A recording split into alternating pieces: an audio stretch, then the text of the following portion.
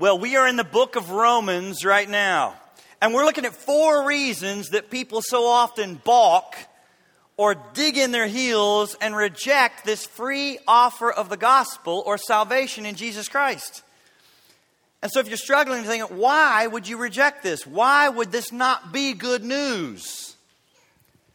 Well, God's Word actually gives us some reasons why. And we should not be surprised that everybody is not going to automatically say, yes, thank you.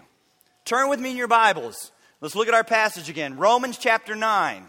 Turn with me in your Bibles. We've been digging down into a few verses and bringing up reasons that people reject the free offer of the gospel. Romans chapter 9, beginning in verse 30. I do hope you have a Bible with you. I want you to bring a Bible or a device where you can see Scripture for yourself, because listen to me, my words can change no one. God's words are powerful and will not return void to Him. And you can go back to it again if you're learning your Bible and see where I'm preaching. You say, I want to think about that some more. I want you to be able to go to God's Word, not my words. So bring a Bible or a device and get familiar with where things are in Scripture. Romans chapter 9, beginning in verse 30. What shall we say then? That Gentiles who did not pursue righteousness have attained righteousness, even the righteousness of faith. But Israel, pursuing the law of righteousness, has not attained to the law of righteousness. Why? Because they did not seek it by, say it, faith. But as it were, by the works of the law, for they stumbled at that stumbling stone. Now he's going to actually give us awareness that everybody isn't going to say yes. This is actually going to cause some people to stumble and be offended. And so he's going to quote from Isaiah. For they stumbled at that stumbling stone. As it is written, behold, I lay in Zion a stumbling stone and a rock of offense. But now we're about to find out he's not just talking about some inanimate object. It's a person that people stumble over. It's a person that people are offended by.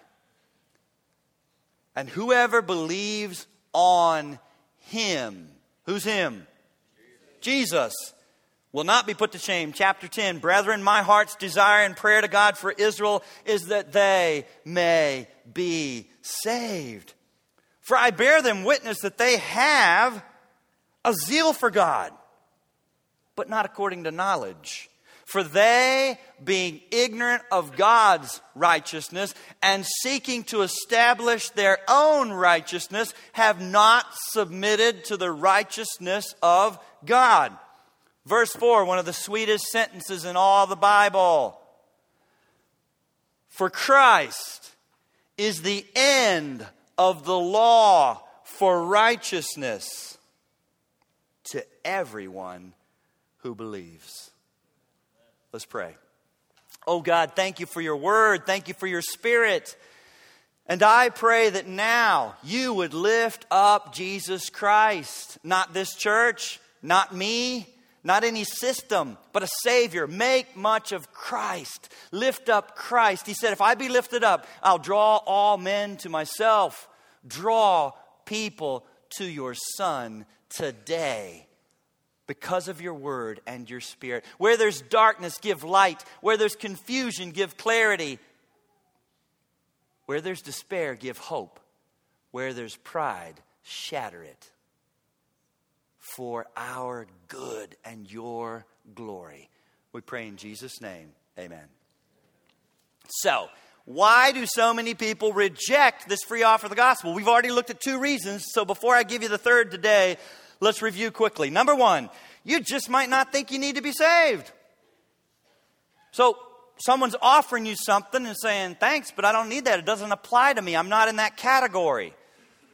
If you don't think you need it, you're not going to be interested. Most of us don't like being peppered with unsolicited offers, even if they say they're free. It's free, it's free, it's free.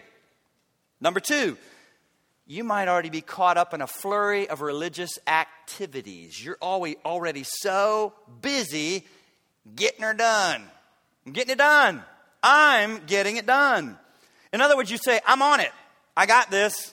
I'm zealous for the things of God. Why don't you go find yourself a pagan or a heathen that doesn't care about the things of God or is confused about the things of God, because that's not me. I got my list and I'm going hard after it. I got my list and I'm going hard after it. Now, in the midst of all that zeal, this is not a self-proclaimed atheist. This is a churchy person. What's the operative pronoun in the middle of all that zeal? I'm on it. I got this. I'm very zealous. I'm working hard.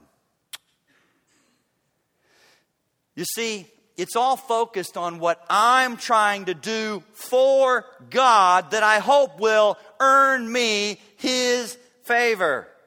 And that is how you spell religion. Religion is comprised of that kind of stuff. Oh, there's all kinds of variations, but it's always comprised of there's things I'm doing. And it changes from church to church, but there's things I'm doing. And so you can spell religion D-O. D-O. Because it's always focused about you and your list and all you think you're doing for God to earn His favor. While Christianity, with the gospel at the very center of it. So I have to make that qualifying phrase, sadly. Christianity itself, through our history, has gotten off on tangents. And yes, the world has confused people, but so has the church, as it has made much of things that should not have been made much of, and has been lost in the midst of all kinds of other stuff. What is the main thing? The gospel, the free offer of the gospel, and the person of Jesus Christ. So Christianity, with the gospel at the very center and heart of it, is always focused entirely outside of yourself on what God has already done for us in His Son Jesus Christ by taking on flesh and stooping and stepping into our sinful world and living the only perfect life that was ever lived. He is the God-man, Jesus, fully God, fully man, and He kept God's law perfectly, satisfying a holy, just, righteous God's demands. And then went to the cross willingly. It was no mistake. It was no things didn't get out of control. He went willingly. He said in John 10, "No man takes my life from me. I lay it down and I have the power to take it up again." He's the one that went without a word, silently, to the cross, and He became our sin payment, sacrifice, atonement.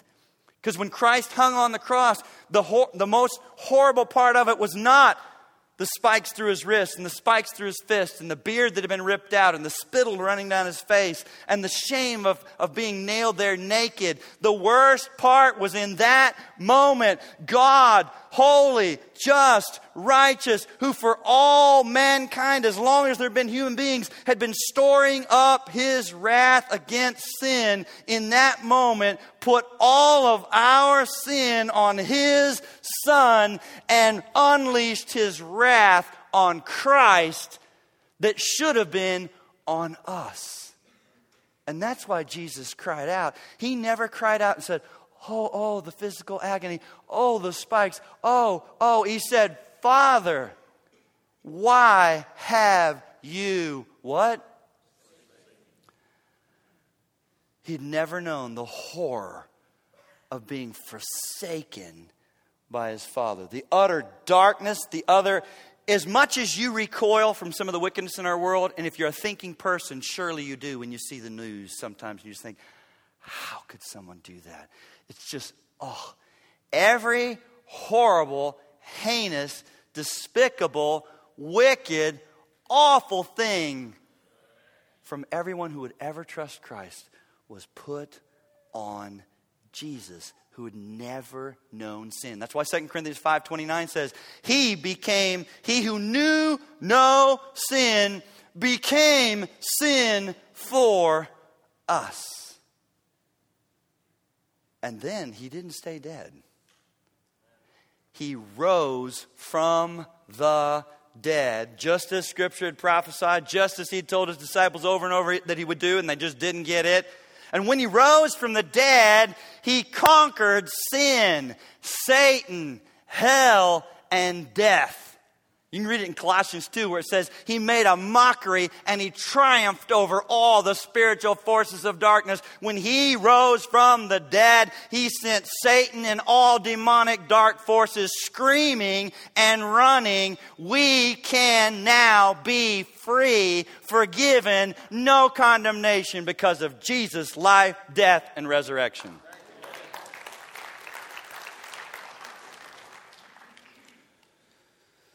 That's the gospel. It's not, oh, I don't smoke. I don't go to movies. I know I date myself. I grew up in the age of the church where it's like length of hair, length of skirt. Do you go to the movies? Do you play cards? Do you smoke?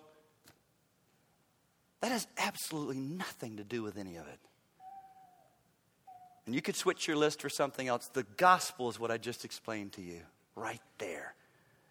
It's focused on what God has done for us that we could never do for ourselves. That's why the gospel and Christianity with the gospel at the center of it is always spelled D-O, help me, N-E.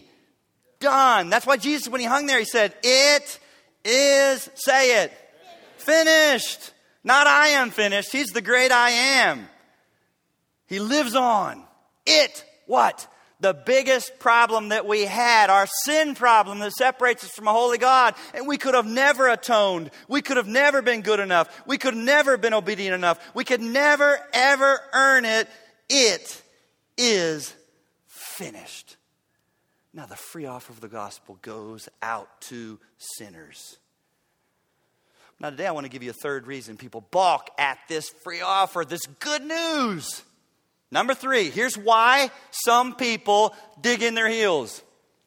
You might not be willing to swallow your self-righteous pride. And pride is so often the sin beneath the sin.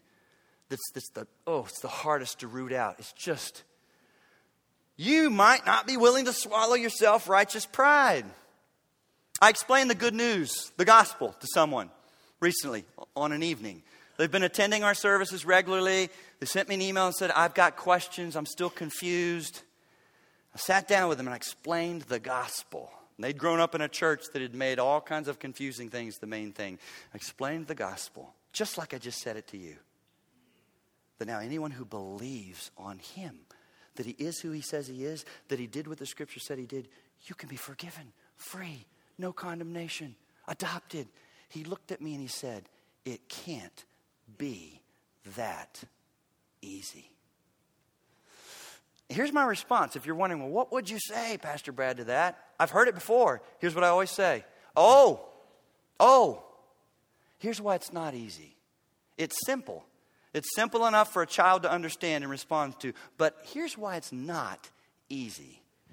Because this message of the gospel, this offer of the gospel, cuts the very feet out from underneath our biggest sin problem, which is, say it, pride and self-righteousness. Because as you hear this offer, as you consider this offer, your flesh screams out, I can't be that bad. It can't be that I do nothing. Don't tell me I do nothing. Tell me something to do. Tell me I do a little.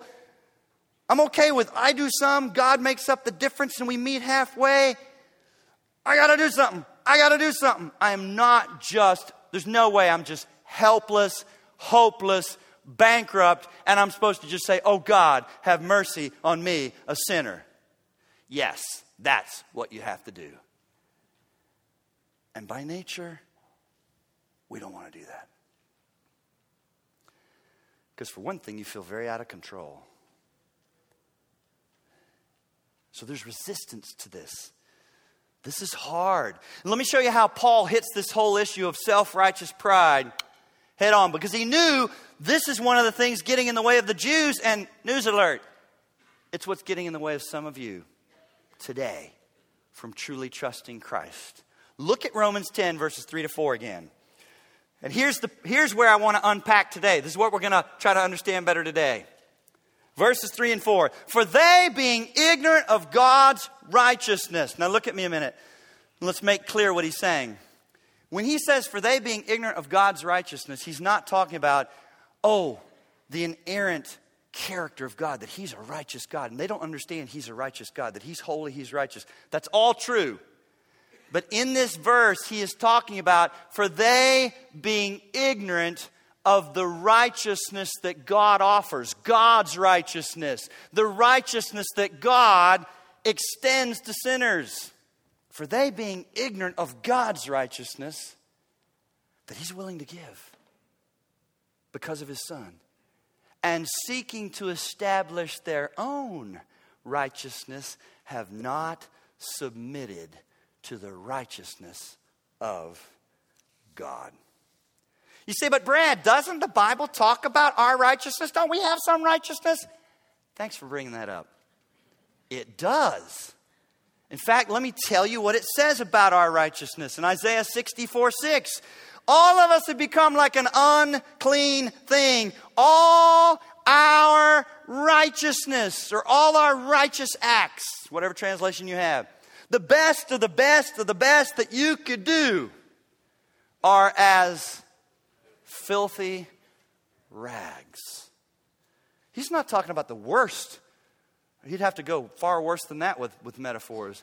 The best moment you have, the best thing you do, motivated by, look at me, look at me, look at me, look what I have to offer, is as filthy rags. That's what God says about our righteousness. So I wouldn't be pointing there as a source of hope. In fact, I would take that off my spiritual resume altogether.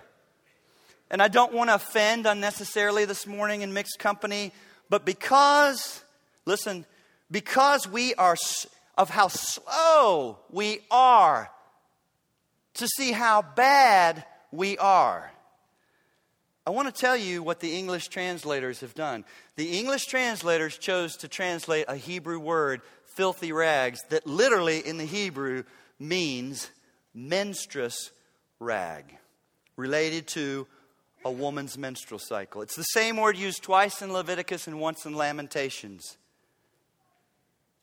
In other words, our own righteousness that we could come up with is nothing more than filthy rags that not only does it not cover us, it simply defiles us more. The more you seek to establish your own righteousness, you defile yourself even more. It doesn't cover you. It can't help you. It defiles you. Your own righteousness is as filthy rags. But I want you to notice another word in verse 3. Ignorant. What is it that the Jews were so ignorant of and resistant towards that we are equally ignorant of? We'll keep reading. For they, being ignorant of God's righteousness. They're not paying attention or realizing God extends his own righteousness, the righteousness that God would give. They're ignorant of that. Being ignorant of God's righteousness. You say, well, who cares? What if we're ignorant that God extends his righteousness? What's it matter? Oh, get this. Because this is human nature. If you're ignorant of God's righteousness, and you don't realize and you don't want that he extends, you don't just sit there and do nothing. You seek to establish your own instead. It's always that way. Because we're not dogs, we're not aardvarks, we're not anteaters, we're not a houseplant. We're created in the image of God. And there is a sense within every human being. You don't have to become a Christian, you don't have to be baptized, you don't have to do any of that to be different than the rest of the universe. You have a sense of rightness and wrongness. Because the law is written on your heart, Romans 2 says, and you have a conscience. And so you have a need to you're either going to receive the righteousness of God, or you're going to have to churn and work on ways to justify yourself. Ignorant of God's righteousness and seeking to establish their own righteousness, have not submitted to the righteousness of God. It's like oil and water. It's either or. You can't do both. You cannot receive his righteousness, submit to it, and at the same time work on your own. One rules out the other. So I got to ask you, what do you have today? I'm not asking you where you're sitting. You're sitting in church. Yay. But you can sit in a church, a good church, I think this one is, that preaches the Bible and still be lost in your own little system and establishing your own righteousness? Do you have the righteousness that God gives, the righteousness of God through his Son, Jesus Christ, based on faith? Or do you have something else? You say, well, what would that something else be, Pastor Brad? How would I know if I was doing that wrong thing? What would it look like? What does seeking to establish their own righteousness look like? Oh, it looks 1,000 different ways in 1,000 different people. But at the heart of it is the same prideful, destructive, unsubmissive ignorance. You see, establishing your own righteousness could be as simple as trusting in the family you were born into. My parents are Christian. My dad was an elder. My dad was a pastor. My granddad was a circuit riding pastor. Oh, we've got missionaries in our family. Oh, your family. Simply trusting in the family you were born into. Could be trusting in the church you grew up in.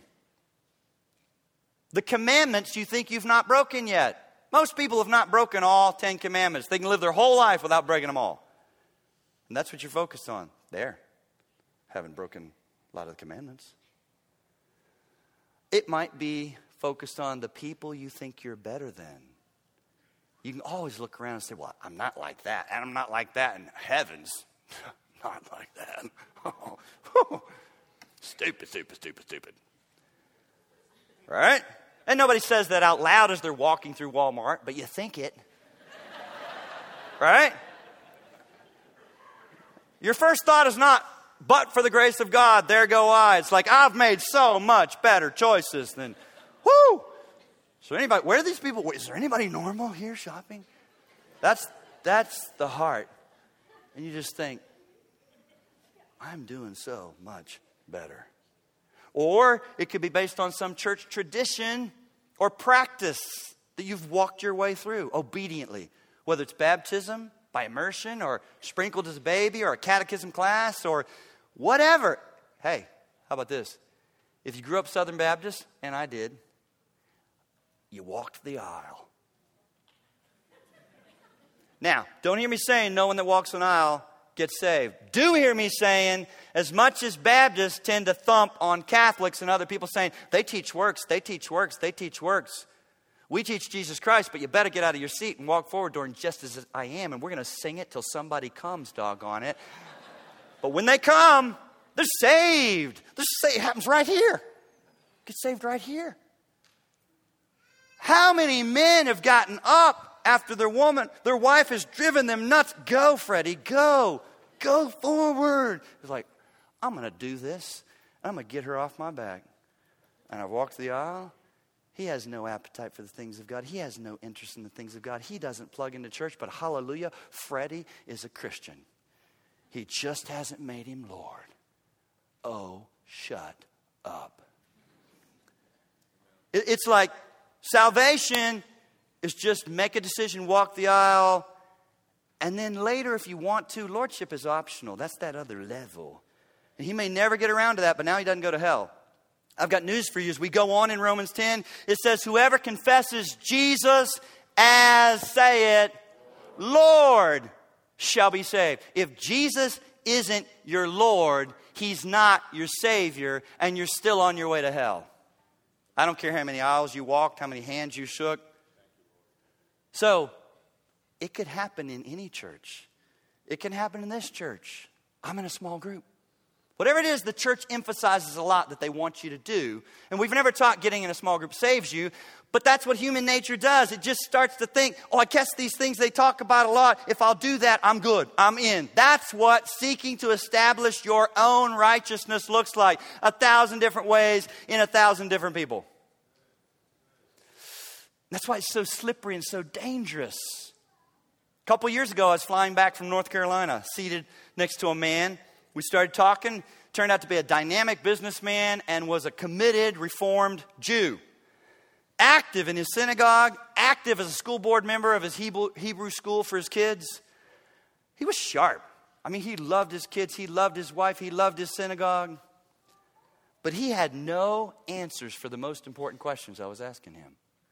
Because here's what I kept asking him. I said, as a Reformed Jew without the Old Testament sacrificial system now, right? You don't take a sheep with you. You don't take a goat. You don't take none of that's happening, right? No. You don't think Jesus was the Messiah you've been waiting for, so you still haven't had a Savior. What do you do with your sins? What do you do with your sin in this awkward middle ground of we're not practicing the Old Testament and we don't think Jesus was the Messiah? He said, I don't know. He said, I don't know. I even asked him about their most important day, Yom Kippur. Literally means Day of Atonement. Yom is day, Kippur is atonement. Day of Atonement. Big, big, big, big day. Do you still celebrate? Uh-huh. What are you celebrating? He didn't know. I said, what is your atonement? What are you celebrating? He didn't know. So I switched gears and I said, okay, how do you get to heaven? Favorite question. If this plane goes down, right? You're with me. Please start doing this. If this plane goes down and we don't make it to Cincinnati and you stand before God, which you will, and I will, and God says, why should I let you into my heaven? What would you say? Now here, after all kinds of, I don't know, he was on it. With enthusiasm, he said, oh, be good. You have to be good. I said, how good is good enough? How do you know how good is good enough? He said, you just know. I said, who sets the standard? Based on what authority? He said, he got quiet and he said, I guess we do. And I leaned over and I said, you're going to base your eternity on that? I said, the Old Testament, your book, I kept trying to use his part of the Bible. I said, your book, your Old Testament doesn't even teach that. It doesn't teach if you try to be good. It teaches if you keep the law, all of it. And he admitted I was right. He said, you're right. I said, so the Old Testament does not even teach that. I said, the law was given to show us that we're a sinner in need of a Savior. And at this point, I'll never forget, he got animated and he waved his hands in frustration. And he said, okay, I'm a Jew. I'm in. It's you Gentiles that have to worry about all that. I wondered about all the other Gentiles on the plane, how we all felt about that. Because he was loud. This conversation was being gathered by numerous people. I was like, all right, settle down, Gentiles. Let's not all go after him at once. I'm going to talk to him some more. Hang on. So I went to Isaiah 53. Jesus dying for us is in the Old Testament. Isaiah 53, I said, who in the world could that be if it's not Jesus? And he hadn't really read it. So I wrote down Isaiah 53 on a piece of paper and gave it to him. I said, read Isaiah 53. And I've been praying for him ever since. That man was seeking to establish his own righteousness based on ethnicity. Folks, it's not just that. You can do it in other ways. Have you received the righteousness of God, or are you in some way seeking to establish your own? You say, well, Brad, you've said we can't earn it. We don't deserve it. How do we get it? How does the righteousness of God become my righteousness? Oh, so glad you're asking that. I'm going to show you the answer in two places in the Bible. You'll hear the same answer in two different places. Jump back to Romans 3. Romans chapter 3. How does his righteousness become my righteousness? How do I get that, Brad? Romans chapter 3, beginning in verse 19. Now we know that whatever the law says, it says to those who are under the law that every mouth may be stopped and all the world. Does all the world include Jews? Yes, it does. And that's Paul's whole point. There's no difference now. Salvation is in Jesus. That all the world may become guilty before God. Therefore, by the deeds of the law, no flesh will be justified. You're not going to get right with God through the law, my friend. No flesh will be justified in his sight. And then he tells us why the law. If you're saying, then what's the law for? Read the next phrase. For by the law is the knowledge of sin. That's how you know you're a sinner. Sweet two words in verse 21. But now, the righteousness of God, and just in case he hadn't been clear enough, he inserts, apart from the law. Scoot law off the table.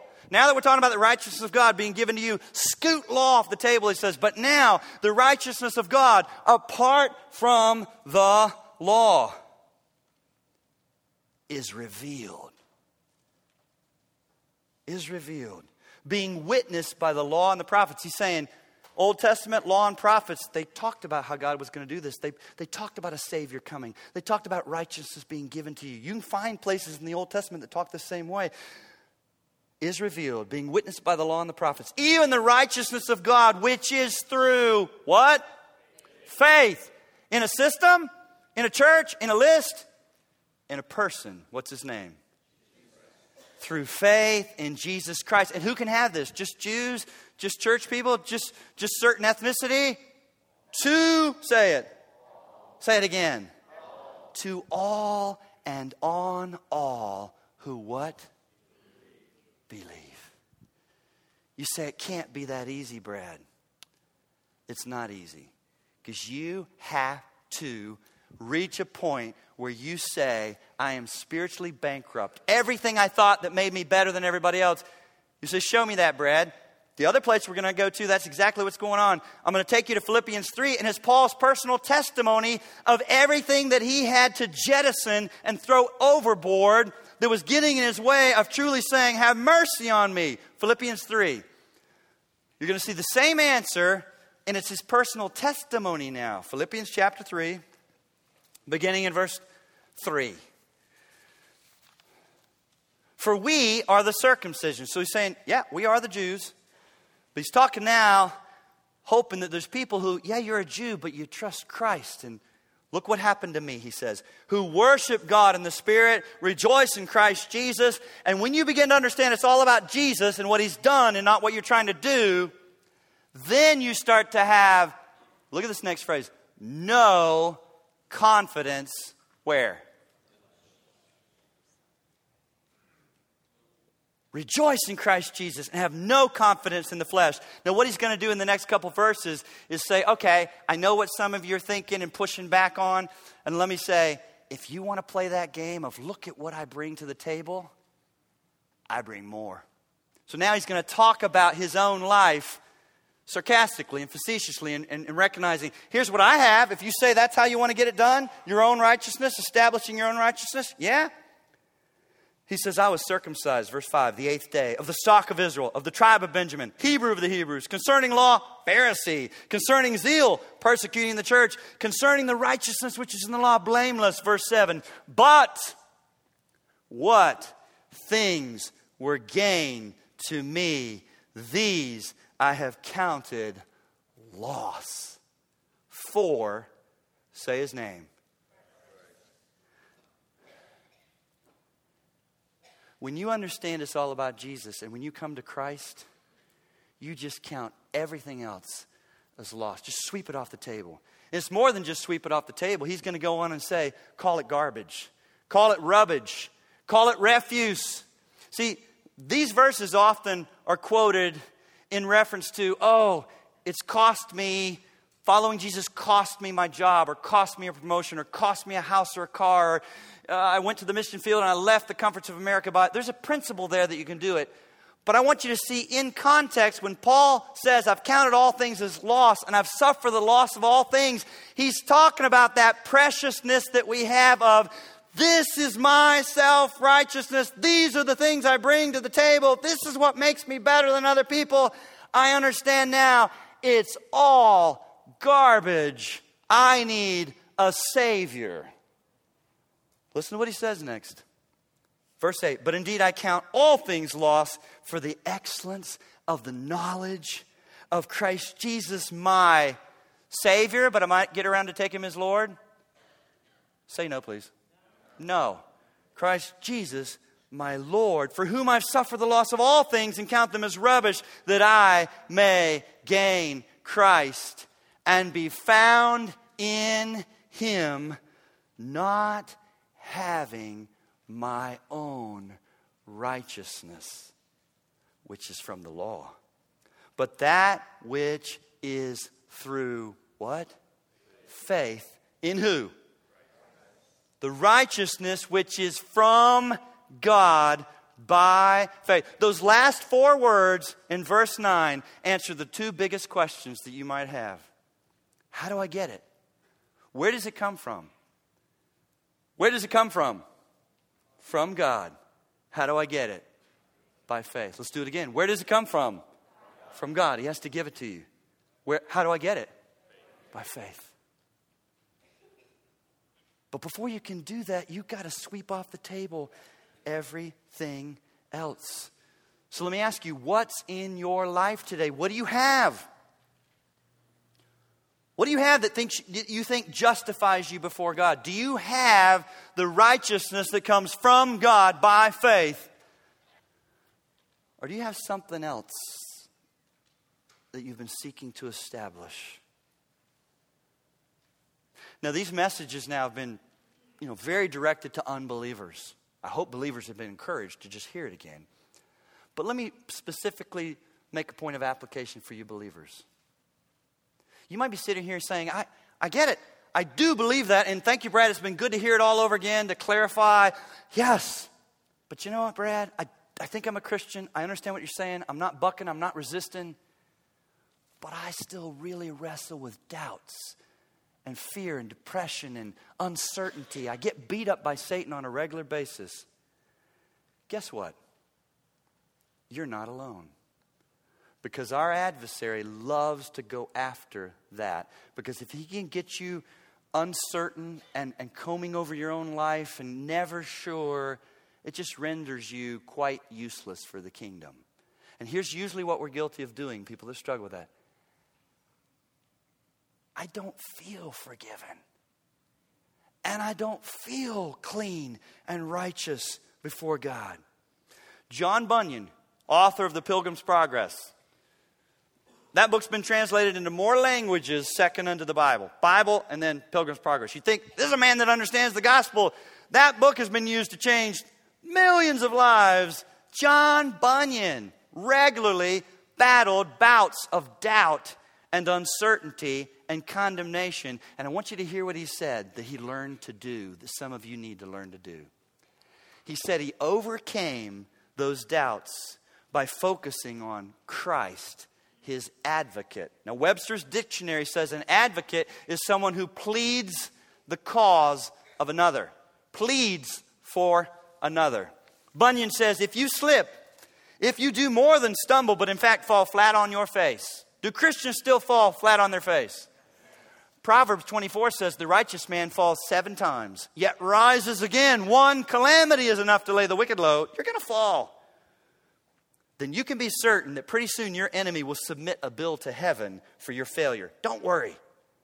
Go immediately to Christ as your advocate, and he will plead for you before God, your judge, against the devil, your adversary. Don't worry about how bad your failure was. Instead, let it move you to humility and the realization of your own weakness, but then stop thinking about it, for Christ will use it for glory.